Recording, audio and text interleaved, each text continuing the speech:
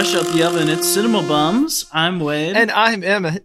And I prefer to think of myself as a long-term Titan-killing booty call. Cinema Bums is a podcast where we watch through every single movie in popular film franchises, one each week, to try and track how the storytelling changes over time.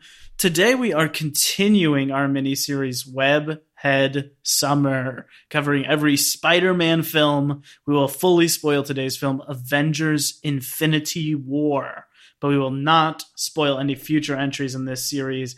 Emmett, how are you doing? It's funny that you say the word continuing, because it seems more like we're just diverting completely off and doing another thing for 6 hours. But I'm doing well nonetheless.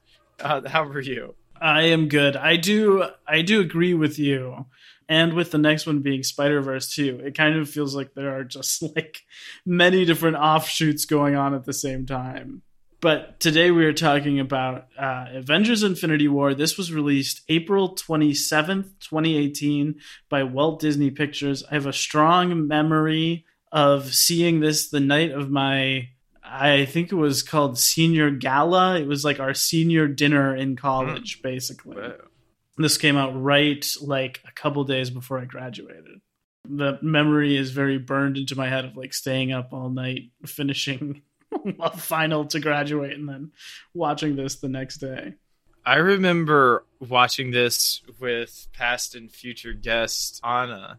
It was like midnight and we were like awake, and there was a midnight showing of Infinity War, and we were like, what could be better than to go and watch this? So we book it to the theater, and of course like we're the, you know, some of the only people there that like, because it wasn't like the opening night midnight showing, it was just a midnight showing that they were doing. And so we're like some of the only people there. Anna immediately, well, she sees Loki die, cries, and then falls asleep and misses the rest of the movie. And I was just like completely overwhelmed by the whole thing. And you get out at 3 a.m. and you're just like, oh, what is the world? I remember the ending of this. So I saw this in Anderson, South Carolina, which is where Chadwick Boseman is from. Oh, wow. And the ending of this, you also got to remember, this movie is only 2 months after Black Panther. So they were really hedging their bets that like Black Panther was going to be big, considering that so much of this is in Wakanda and everything. But the end, when Black Panther dies, I remember the audience like turning against the movie in such a way I have rarely seen before. Yeah, it's horrible. Even still, now, I guess, what are we, 4 years later watching this? I was just like, yeah, what a moment this was. Like a pop culture moment where everyone was turning to dust. And I feel like Spider-Man was like Mr. Stark, I Don't Feel So Good, was like the big thing from this movie, you know? Yeah, I mean, that is one of the saddest of all of the vaporizations. Like, that's the one that is meant to hit the hardest and does. Despite Tony Stark, who I cannot stand in this movie or in the subsequent movies. I hate him at this point. I think he's good in the early stuff. I don't know how much he really gets to play after that, you know. I love the scene of him and Doctor Strange at the very beginning where he's like realizing this is the thing he's been afraid of, and he's trying to get past his pride to call Steve, and he can't quite do it. I had completely forgotten that they do the fake out Tony death in this. And I remember that being a real moment in the theaters too, because they do kind of kill a lot of people. Which one is that? When Thanos stabs him in their one-on-one combat. Yeah. And then Doctor Strange is like, no, let him live and I'll give you the stone. Yeah, that was another reason why I feel like this was such a big twist, is that the marketing of this movie was basically like either Tony or Steve is going to die. Like that was the whole marketing for this movie, was being like, you know, the main characters are going to die. Yeah. And a lot of people do die in this movie for real, but that's why it's such like the first time you see it a shock when instead they kill all of the new characters. Yeah, and then they're like, this is going to be the Avengers Yeah. in the last movie. Yeah. Plus maybe probably some other people. But this was directed by Joe and Anthony Russo, written by Christopher Marcus and Stephen McFeely. That's the same team from Civil War. This movie does indeed run the same length as Civil War, 2 hours and 29 minutes. The score is by Alan Silvestri, who does all of the Avengers movies. Had a budget of $300 million before marketing, made $2 billion. I don't even want to think about what that means. I guess that paid off. It was the highest grossing film of 2018. It is still, unadjusted for inflation, the 5th highest grossing film ever made. It was well received at the time. It was nominated for Best Visual Effects at the Oscars, although it did not win. Emmett, what do you want to tell the good folks listening about Infinity War? Oh my god. Okay. So this is a movie about a purple guy named Thanos. Mm-hmm. You know, he was just this hardscrabble kid from the streets. He just had a dream. And that dream like fed him his whole life until he became, some would call him a god. His dream was to murder half the universe, so that the other half of the universe would have enough resources. Mm-hmm. Which is an interesting moment in pop culture history of one of the first major villains to be motivated by kind of like climate issues adjacent. Yeah. Sort of things like, you know, like this big moral question that has to do with like consumption caused by civilization itself being the thing that's threatening civilization, and like one course corrective is to just destroy half of civilization, and that's a way of handling it. Which is interesting that he doesn't, okay, or just to like just go down a little side path here for a second. Interesting that he doesn't think, I get all the stones and could just snap more material goods into the world. Like more food. Like if you have the power to do literally anything, you could just double the resources to match the number of living people.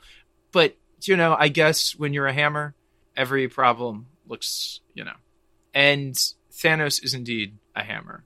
And he's got this daughter, or stepdaughter, really, adopted daughter, really more like this girl that he kidnapped when he murdered her entire planet.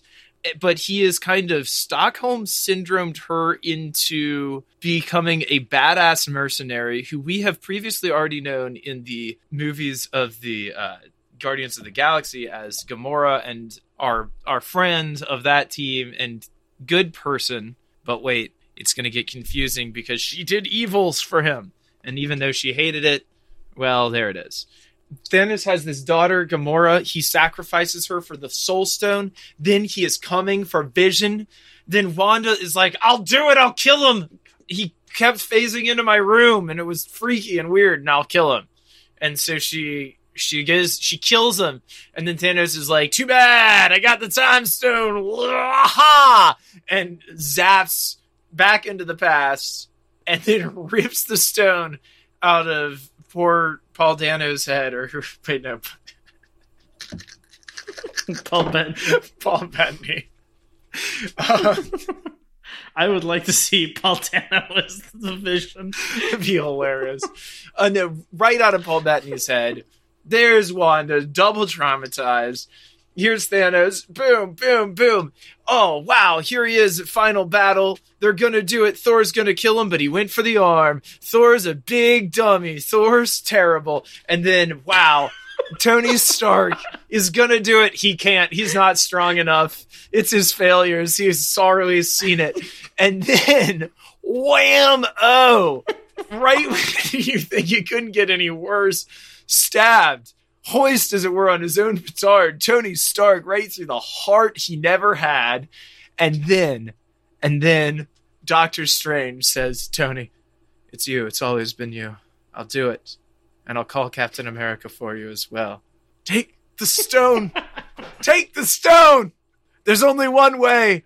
And he says 45 minutes away from the end of this movie and a full year and a half away from the next film, we're in the end game now, boys.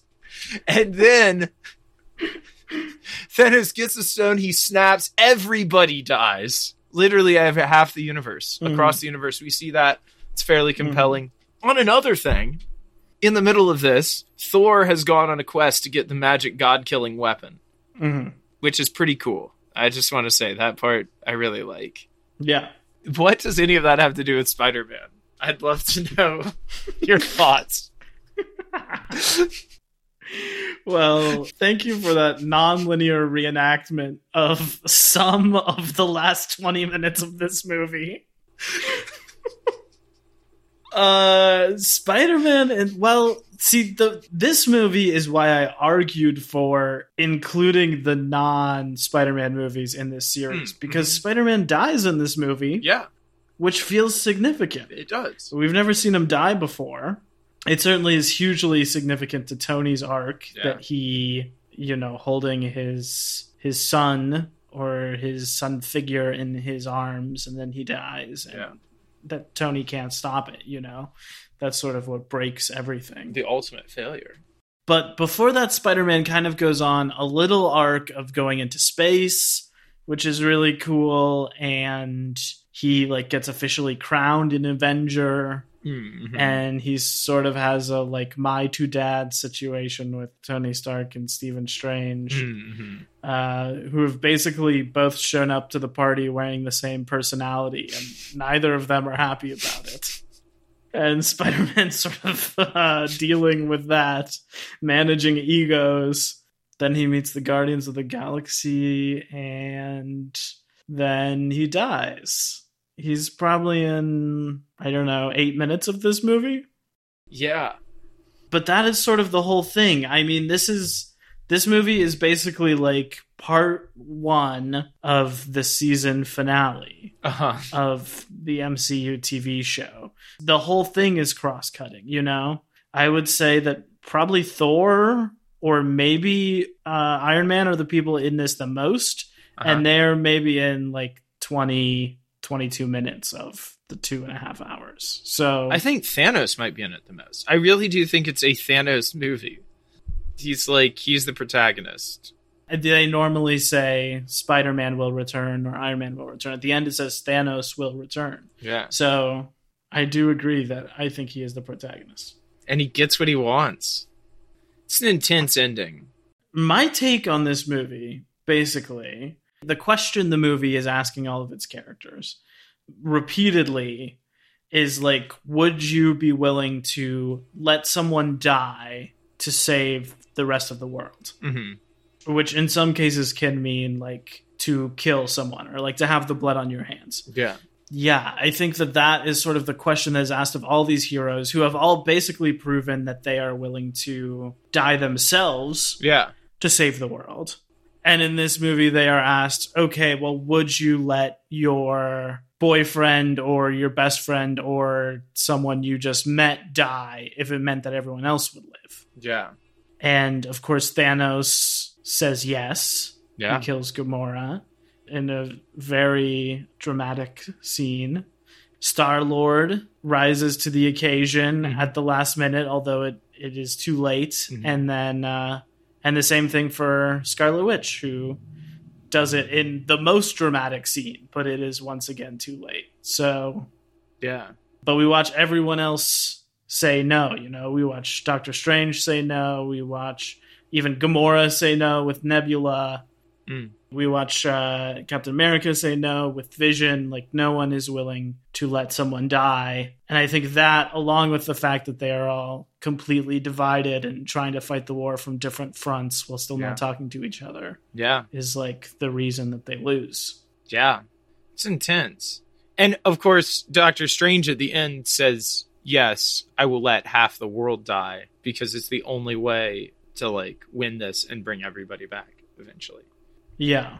Although it seems like the refusal of the thing of letting Tony die to win So I think that's a really interesting axis to base that whole thing on. Yeah, for sure. Especially since earlier in the movie, he like makes a specific point to say, like, if it comes down to saving you or saving Spider-Man versus saving the Time Stone, I will save the Time Stone and let you die. Yeah. And then when the time comes, that's not how it plays out. Yeah. Well, okay, I want to talk about specific arcs, but first let me ask you, flop or bop to the whole Infinity War? I think it's a bop. It is like incredibly breezy to watch because it is kind of doing that season finale thing. There's so much cross-cutting and it's like full action on everything all the time. It's just like kind of going from action scene to action scene of different crazy stuff happening. I don't super connect with Tony as a character, and so like some of the emotional weight of it I'm like about, but I love Star-Lord and Gamora, so that stuff's all really sad. Yeah. And just like Thanos following his arc through this is really interesting. It is so strange that he is so good in this. It's like strange that Josh Brolin as a giant animated purple like ballsack faced like thing is good, is really compelling and good acting is kind of baffling, but I think it's true. Wade, flop or bop? Oh, bop for me too. I really like this one. I agree with you. I think the animation on Thanos is still really good. I think last week we were talking about Spider-Man Homecoming, where a lot of that doesn't really hold up today, even though it's the year before this. But I think like Thanos still looks really good. It is weird how much he looks like Josh Brolin.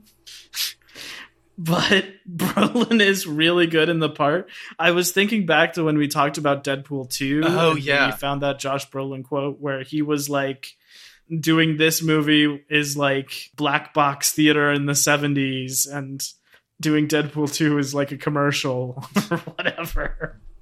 But that is the vibe you get, that he is like taking this stuff very seriously. And this movie is like very portentous, very dramatic.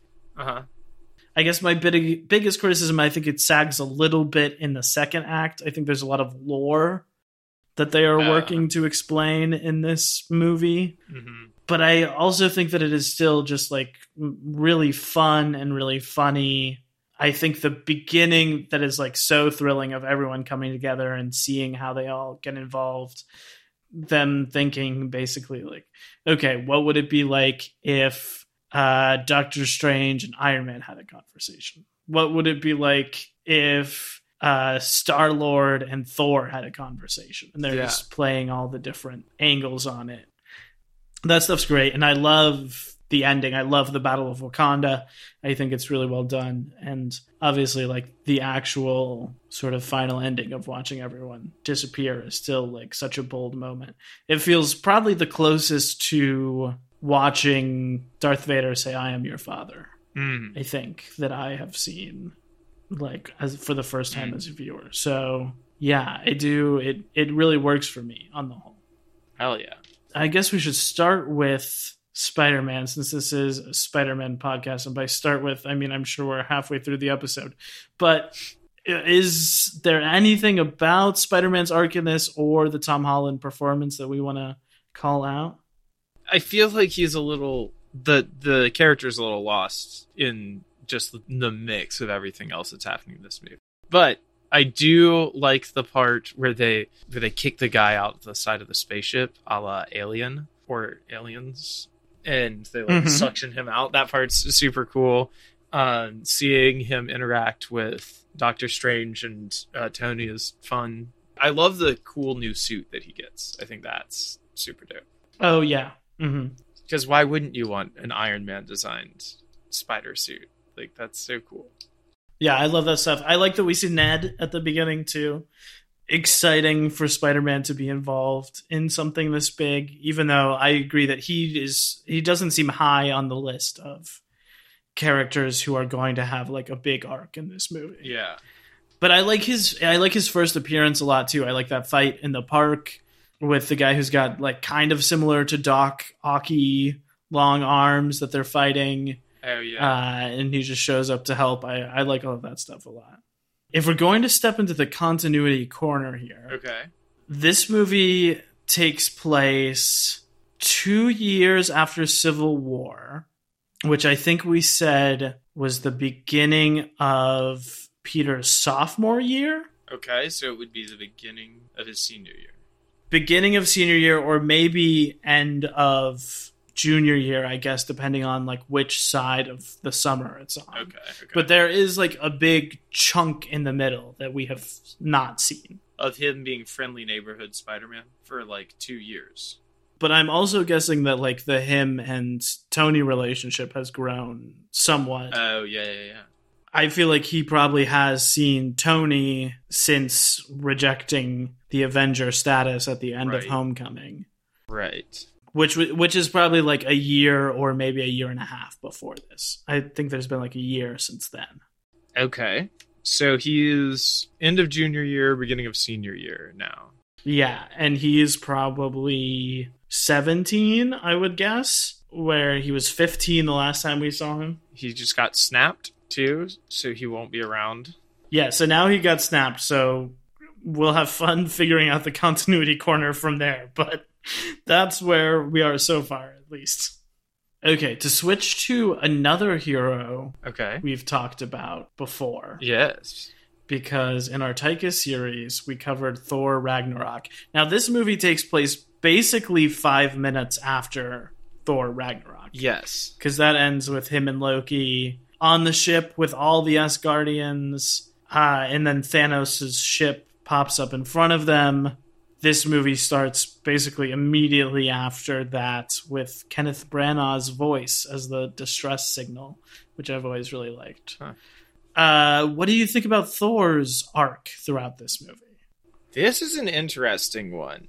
Because, like, I thought the whole thing with Thor in Ragnarok was he was, like, getting badass and getting, like, fun, like, more easygoing, you know, and, like, really coming into himself. And in this one, he is, like, so pained and, like, so messed up. But, you know, he does see Loki get murdered right in front of him. So that's pretty hard. And then he goes and he creates the magic weapon in the totally cool sequence with some of the Guardians. Then he comes in and fails to kill Thanos at the end, even though he has supposedly the god-killing weapon. Pretty wild. It feels like he has the hero arc in this movie. Yeah. You know, he doesn't win at the end. Yeah. But him coming into Wakanda, I feel like, is definitely the most hype moment in this movie. Oh, yeah. If not in, like, the whole MCU. Maybe only second to him basically doing the same thing in Ragnarok, where I feel like it's pulled off slightly better. But it's awesome either way. Yeah. I think it's a really good performance. I love him and Rocket. Honestly, two really good performances there. And I love, like, the scene they have in the pod where Thor basically explains everything that's just happened to him. And Yeah. he says, like, revenge is a good motivator. And you can just see, like, his desperation. Yeah. I think it's really incredible stuff from Hemsworth. I do wonder, like you brought up, he's very funny in Ragnarok. And it feels like this movie kind of 180s from Ragnarok in a lot of ways. Yeah. I mean, we don't see Korg or Valkyrie. What looks like most of everyone who they spent the whole last movie saving is murdered at the beginning of this movie. Yeah. Along with Heimdall and Loki, who are both murdered at the beginning of this movie. And then Thor, like, gets another eye and gets another weapon. And it feels like the whole thing in Ragnarok is that he learns that, like, he has, you know, he's the god of thunder. He doesn't need the hammer to channel his thunder. And then this whole movie is him making, like, another hammer, basically, another weapon. Yeah.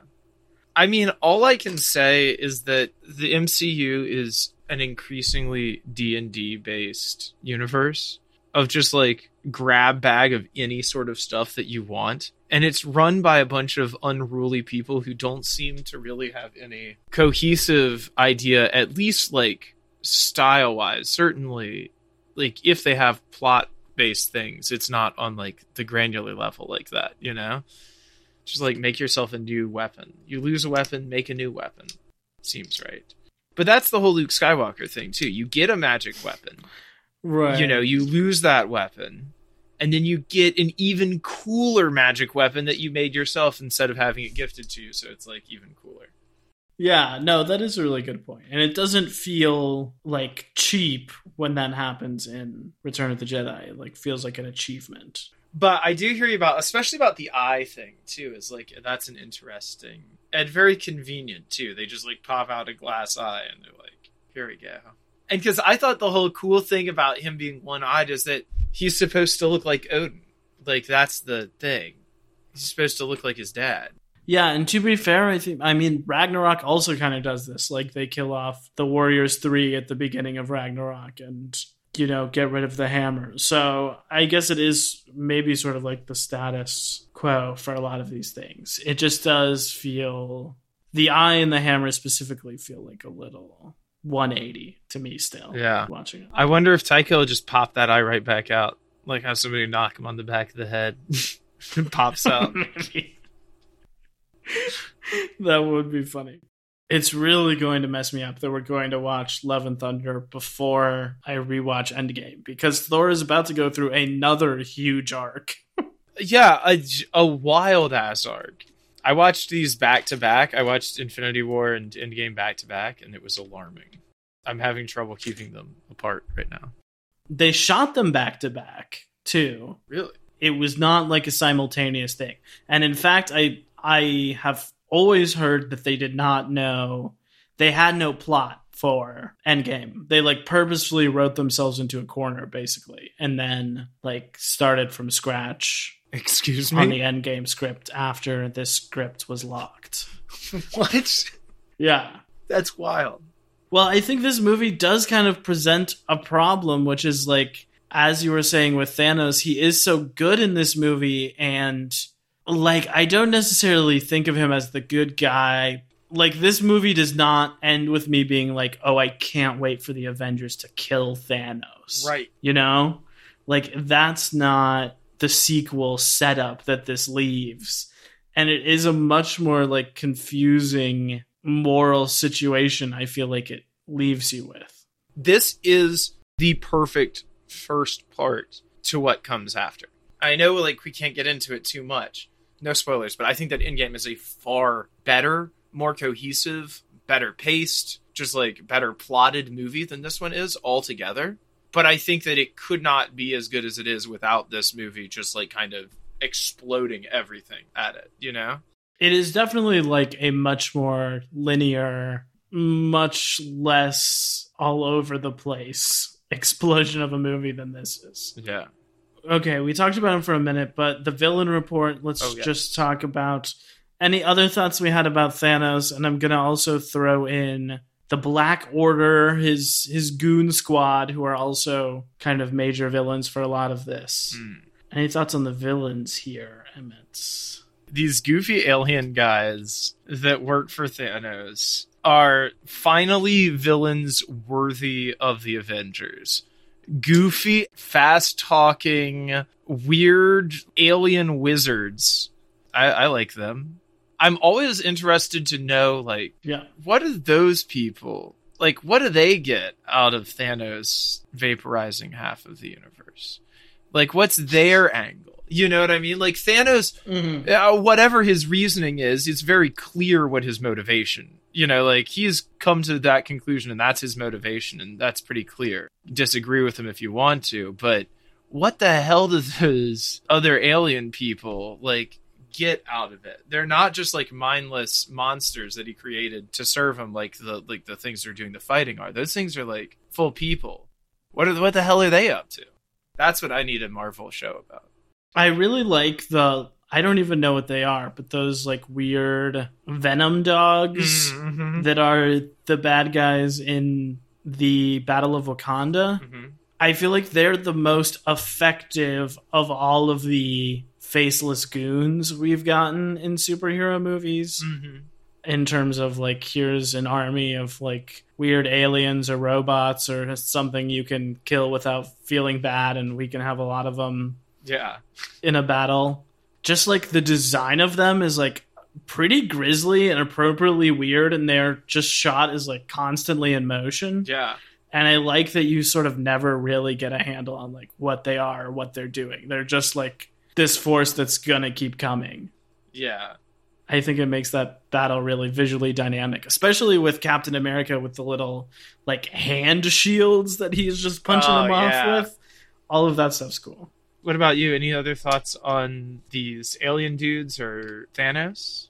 I really like the female member of the Black Order. I'm going to look up her name. She's played by Carrie Coon, the great Carrie Coon of Steppenwolf Theater, and she was in Ghostbusters, The Leftovers. I think her name is like Prime Meridian or something ridiculous like that. Yeah. Proxima Midnight is her name. Proxima Midnight. That's hilarious. I really like her. I feel like obviously the main guy is really good, and he dies sort of quickly. I'd say it's probably like an hour in when he gets tossed into space, but he definitely leaves an impression. And Thanos seems pretty sad when he hears that he's dead too, which is of note. But I really like Proxima Midnight. I think she has a lot of good moments when she's like, that's the last time you'll get the chance. I love the Black Widow, Scarlet Witch, Okoye, Proxima Midnight fight. Oh, yeah. That is probably like the coolest action moment, I would say. MVP, who is your MVP, Emmett, other than Peter Parker? He's all I'm going to take off the table because I couldn't... Well, I guess we did say the protagonist is Thanos. So I will also take Thanos, who we've talked a lot this episode, off of the table. But other than Thanos or Peter, who is your MVP? I would say probably Scarlet Witch. She does what needs to be done, and she's obviously, very messed up about this. And the movie opens with her and Vision in a really sweet way. True. How about you? Yeah, I agree that she's really good. I really like Bettany too. The one that really stuck out to me last night, I think I called him out once already, but it's Bradley Cooper as Rocket Raccoon. I think he gives a really good performance in this movie. He's very funny throughout all of it. He has some great lines, but also playing serious in the bits with Thor. I like when he's like, time to be the captain, and you see him like trying to be serious and sort of like do the things that he's learned from Star-Lord. Mm-hmm. Is just good character stuff. Yeah. Him at the end when Groot dies, like, really gets to me. Gets to me. It really cracks me up every time when I remember that is Bradley Cooper and imagine him yelling in a voice booth all of this nonsense. Like in this weird accent. Yeah. This weird little raccoon accent. There also is a big break here. I don't know if people always track this, but the Guardians of the Galaxy, who we both love those first two Guardians movies. I feel like if we ever were to do another MCU thing down the line, it would maybe be just watching the rest of the Guardians movies we haven't covered. It'd be fun. Guardians 1 takes place in 2014 when it came out. Guardians 2 takes place 6 months after that. Okay. So it's very soon after the first one. And then there is like a 3-year gap in continuity where they are going around and having adventures and presumably having some character growth that we don't really see any of before they show up in this movie. Yeah. At the end of Guardians 2, maybe Gamora and Star-Lord kiss for the first time, but like when this starts and they're like in a full-blown relationship and they're saying I love you and all of that stuff, that is like new development. Yeah. And it's cool to see, but I also do wonder like what all happened in the middle there that we didn't get to see with all those characters. Well, here's my prediction for Guardians of the Galaxy 5, I guess, or 4 or 5. Okay, actually, I can't say this. We can't talk about this until after we talk about Endgame, so never mind. But it looks like they're all going to be back in Thor: Love and Thunder. I know what you're talking about, though. I think they're all going to be back in Thor: Love and Thunder, so we'll find out soon. Soon we will know what happened with all of that. Indeed. Emmett, final thoughts? Any final thoughts on Infinity War here? No, I can't wait to talk about Endgame, really, is my final thought, because I watched them back to back, getting them confused. It's hard to talk about one without the other. I think I will be able to speak a couple more complete thoughts about both of them together on the Endgame episode. But for now, let's leave it there. Wade, do you have any final thoughts? I also have more thoughts about this movie that I will not be able to say until we talk about Endgame, which is a little bit. But, okay, 2 small Spider-Man moments I wrote down I just want to call out. I love when he says, you can't be a friendly neighborhood Spider-Man if there's no neighborhood. That is a great line to send Spider-Man into space. And I like at the end when he's saving everyone and he says, sorry, I can't remember everyone's names. Just classic good Spider-Man joke. Oh, there is one great one when he meets Doctor Strange. Or he says, hello, I'm Peter Parker. He says, hello, Doctor Strange. He says, oh, we're doing fake names. I'm Spider-Man. That's a good one. Also, shout out, don't think I mentioned him at all this episode, but I think in his 5 minutes at the beginning of this, Hiddleston is really good. And has, like, a very affecting, grisly death as Loki. True. Getting choked out. And telling Thanos, you will never be a god, which always kind of lingers with me. I'm like, that is really interesting. You know, like, is that what Thanos wants? Is that what Loki thinks he wants? What is that revealing about those characters? I thought Thanos was a god. They call him the Mad God. I guess he's a Titan, right? He's from Titan, and he's a big guy. I don't know. He's a big dude from Titan. He's very powerful. Thor's a god. Loki's a god. Both of them seem to be a little bit weaker individually than Thanos. So how does that work? But does that mean no one will ever worship him? It is also crazy that Thanos beats Hulk at the beginning.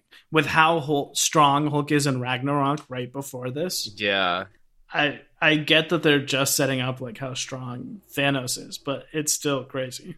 Wait, and is this the one where he can't Hulk out? Yeah, this is the one where he's in the suit, like the Hulkbuster Hulk suit the whole time. Yeah, he's good in this too. I mean, Ruffalo is always good. Always good. He's very funny in this. All right, shall we wrap it up? How soon until we get to talk about Nope? Very soon, but even before that, we have our favorite part of each and every week, our quiz game. Bum's the word. Emmett, today we are going to be examining the films of one Zoe Saldana, the actress who plays Gamora. No way. Great actress who's in a ton of movies, mostly covered in paint. But truly, I believe if you were to add up the box office gross of all the films she's been in, I have to think that it's more than any other actor, just because of all the franchises she's been in. So truly a tremendous actress, Zoe Saldana. We're going to go through some of her movies, starting with the big ones, getting a little more obscure. We'll see how many out of 10 you can guess. I have not included her MCU movies here, although obviously she is in Guardians of the Galaxy. Emmett, film number 1, it's a 2009 science fiction film. It is both the 11th film in a franchise and the first film in a new franchise. It is a reboot. Wait, in 2009? Mm-hmm. The 11th film? Is it Star Trek? It is. Well done. Is she covered in paint in that one? As some sort of alien person? Well, is she? She's Uhura. I remember that her roommate is in one scene that lives rent-free in my memory, but maybe she is just a human. Yeah, she is. She is. She is. She has a green college roommate in the first one, but she is just a normal human in that. I have not seen the Star Trek movie. The only Star Trek movie I've ever seen is the original, which we can't even begin to get into right now. I watched that movie on my iPod video back in the day on the little 2-inch screen. And it was truly thrilling. Okay, film number 2 here. It's another 2009 science fiction film. This one is just the start of a franchise that people keep claiming is going to continue, but has not done so yet. Is this Avatar? The first blue people. This is indeed Avatar. James Cameron's Avatar. James Cameron's Avatar. Not to be confused with M. Night's Avatar. Next up, film number 3. This is a 2003 adventure movie. This is another start of a huge franchise, although Zoe Saldana is only in this movie. She's not in the other 4 or 5 movies in the series. Oh, is it Pirates of the Caribbean? It is. Hot dog. Yes, she is one of Jack's crew in the first movie. They have a sordid past that's alluded to but never spoken of. Anna Maria, this says. There are still some more big movies, but that is the end of the big franchises. But pretty crazy to be a big character in Marvel, Avatar, Star Trek, and Pirates. Pretty wild. Wow. Okay, this next one is a 2017 animated musical film. This is based on a long-running, like a TV show, a toy series. I guess I knew these more from the toys, but it's also like a kid's TV show for a long time, and it's finally getting a movie. When? In 2017? Yes. Is it Trolls? No. Same sort of vibe. Zoe Saldana plays Captain Solano in this movie. Solano? Yes, it says it's a jaded parrot pirate captain. Jaded parrot? What? A jaded... that's a tongue twister just to even say. A jaded pirate parrot captain? And what is she doing? Based on a toy line? What is she doing? Well, it says that she is relegated to the Storm King's delivery service. This is what she's doing. There's a pirate captain working for Amazon? What? It's a toy line of other anthropomorphic animals, okay. But most of them are not parrots. Most of them are one specific type of animal. Neopets?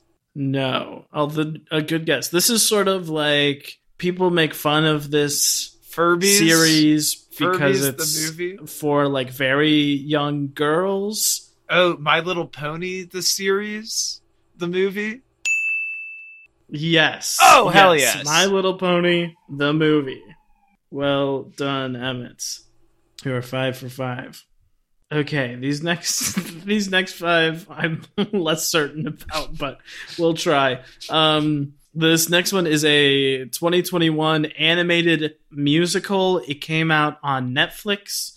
It was one of the 4 movies that were written by Lin-Manuel Miranda that came out last year. Was it Encanto? No, it is the other animated movie, Oh. much less successful, that he wrote the music for last year. Well, see, I didn't know that he did a second animated musical last year. Or at least I don't think that I did. Yeah. Ooh, was it Sing 2? No, it is about a rapping monkey in Cuba. Oh, I feel like I can see a poster for it in my mind's eye, but I don't know the name. I'm just gonna give in on this one. What's it called? This is Vivo. Vivo. Well, very exciting. That seems fun. Is it on Netflix? You said? Yeah, Netflix original. Okay, a question. What are they rapping about? Are they like rapping about U.S. history, or are they like rapping about themes more relevant to children? I'm dying to know. Okay, here's some of the song titles. One of a Kind, My Own Drum, Keep the Beats, Nice. Inside Your Heart. Seems, I would say, more relevant to children then. Seems nice. Seems good. What's up next? The next film, this is a 2004 drama. It was directed by Steven Spielberg. This is a movie that I remember Taylor Dorset telling us he had watched more than any other movie. Oh, jeez. In his life. So that's the main thing I know about this movie. What movie was that? I can't remember that. It's the story of a man who's trying to make his way back to his home country and is living in the airport until he is able to do so. Is it The Terminal? It is. It is indeed The Terminal. Wow. I didn't know that that's what that movie was about. That is a movie that I have seen the cover of in movie stores since I was a young child. Never even cared to look at the back of it. I thought he had terminal illness, man. I didn't know he was in an airport. Yes. It's an airport movie. I was like, seems like a downer. Okay, we've got 3 more, and we're just going to run through them because I'm not sure how likely it is. But this one, the first one, is a 2001 teen comedy. It is a high school adaptation of A Midsummer Night's Dream. I believe that it was once a Bum's the Word answer before, but I have never seen it. Oh. Yep. I'm not going to get it. I know it's... Wait, is it... Oh, there's one where they're... No, I don't know it. What's it called? It's called Get Over It. Oh. I would never have gotten that. So good. And it stars our beloved Mary Jane Watson, Kirsten Dunst, as the lead. No kidding. So, wow. Get Over It. Okay, film number 9. This is a 2002 teen movie. It is a road trip film. This is a movie that is basically like a star vehicle for a pop star who wanted to become an actress. Interesting. 2009? 2002. Ooh, in 2002, it is about this pop star and Zoe Saldana as 2 teenagers on a cross-country road trip. Wow, I have no idea. This film is Crossroads, starring Britney Spears. No kidding. No way. Dude, what do the critics have to say about it? Do they love it? Do they hate it? It says generally unfavorable reviews, although Spears' acting was praised. Oh, interesting. Okay, and our 10th and final movie starring the wonderful Zoe Saldana. This is a 2019 stop-motion animated film. It is from Laika, the studio who made Coraline, Paranorman, and Kubo and the Two Strings. This is their most recent film. Stars one of your favorite actors as the lead, although not, of course, your favorite actor, Liev Schreiber. Damn. Yeah, you just confused me. I'm just thinking of Leah. One of my favorite actors is the lead, and it's stop motion, and it's Leica. Oof. I don't know it. I can confidently say I don't know. This is the film Missing Link. You remember this one? Do you remember this one now? Oh. A Sasquatch and a British explorer who travel to the Himalayas to meet his cousins.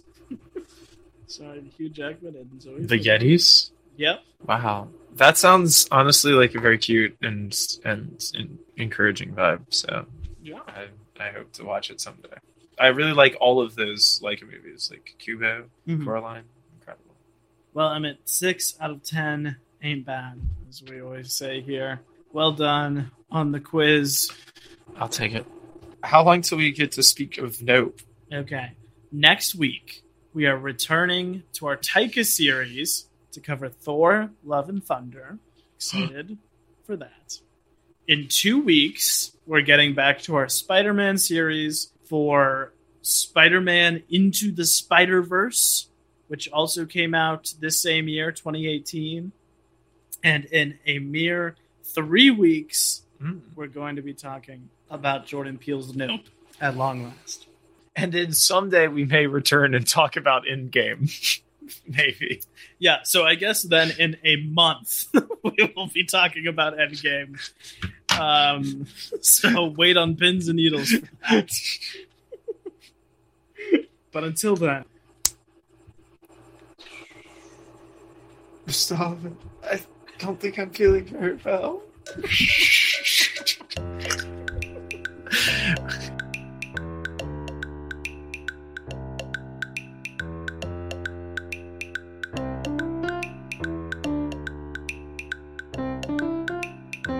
Cinema Bums is a production of DKG Podcasts. It is created and produced by Emma Temple and me, Wade Lawrence Holloman.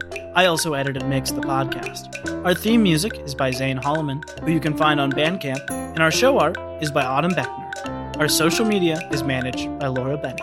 If you like what you hear, please tell all your friends and leave us a 5-star review on Apple Podcasts, the 2 best ways to spread the word about our work. You can also follow us on Instagram @CinemaBums or email us at cinemabumspod@gmail.com. Don't flake on us. We'll be back next week.